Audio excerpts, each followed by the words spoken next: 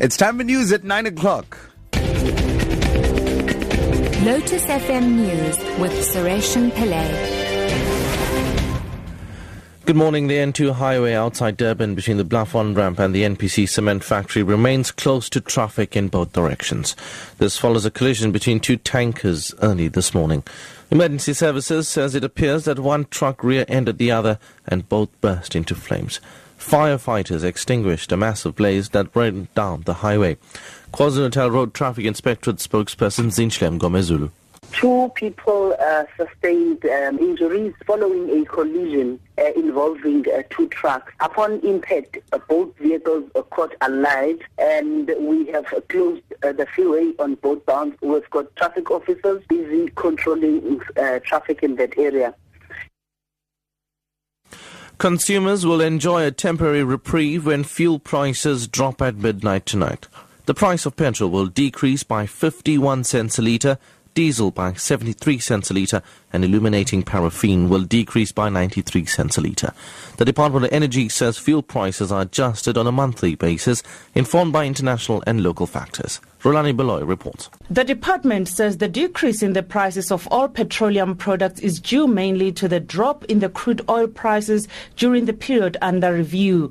The price of Brent crude has dropped to below $55 a barrel for the first time in 3 months amid a global supply glut.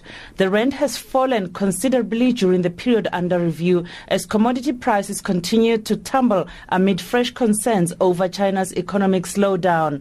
Economists have, however, warned that the low oil prices are a temporary reprieve. Public Protector Thuli Madonsela says she's deeply concerned about the response to her Nkandla report. She addressed Parliament via a media conference in Pretoria yesterday. This was after the ANC and Parliament's Nkandla ad hoc committee rejected calling her to appear before the committee. Madonsela says there was no legal basis for the establishment of the committee. She says there's an urgent need to resolve the long-running issue of the multi-million rand upgrades to President Jacob Zuma's Nkandla residence. The bickering, which has included withholding support for this office's request for a much-needed budget increase, is undermining this constitutional institution's optimal contribution to the strengthening of constitutional democracy. This office's ability to strengthen constitutional democracy as envisaged in the Constitution and the aspirations of the architects of our democracy is being eroded. Meanwhile, the Council for the Advancement of the South African Constitution says the Committee on Nkandla is not giving the Public Protector the support she needs to perform her duties properly. Council Secretary Lawson Naidu was reacting after the ANC majority on the committee rejected opposition calls for Madonsela to appear. ANC members have also slammed her for using a media conference to address the National Assembly. Naidu expresses his view. The key issue here is that the Office of the Public Protector is an independent constitutional institution that needs to be accorded the respect to enable it to do its work. Organs of state are required under the Constitution to assist the Office of the Public Protector to ensure its effectiveness, impartiality and its dignity. And I think the ad hoc committee is failing in that constitutional responsibility.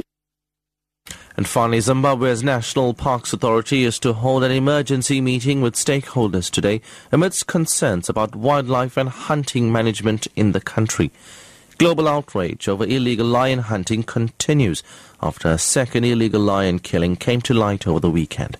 The Parks Authority has since suspended the hunting of lion, leopard and elephant in the area around Hwange National Park in northwest Zimbabwe. This is the area where Cecil the lion, a favorite among tourists, was lured out of the park and killed by an American hunter last month. Shingai Nyoka has more.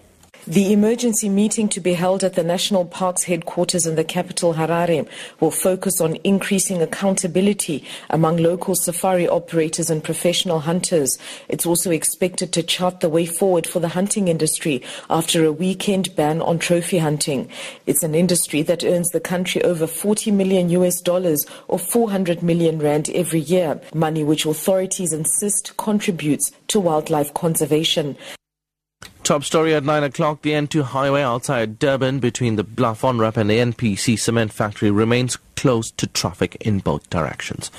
I'm Sureshan Pillay, back at 10.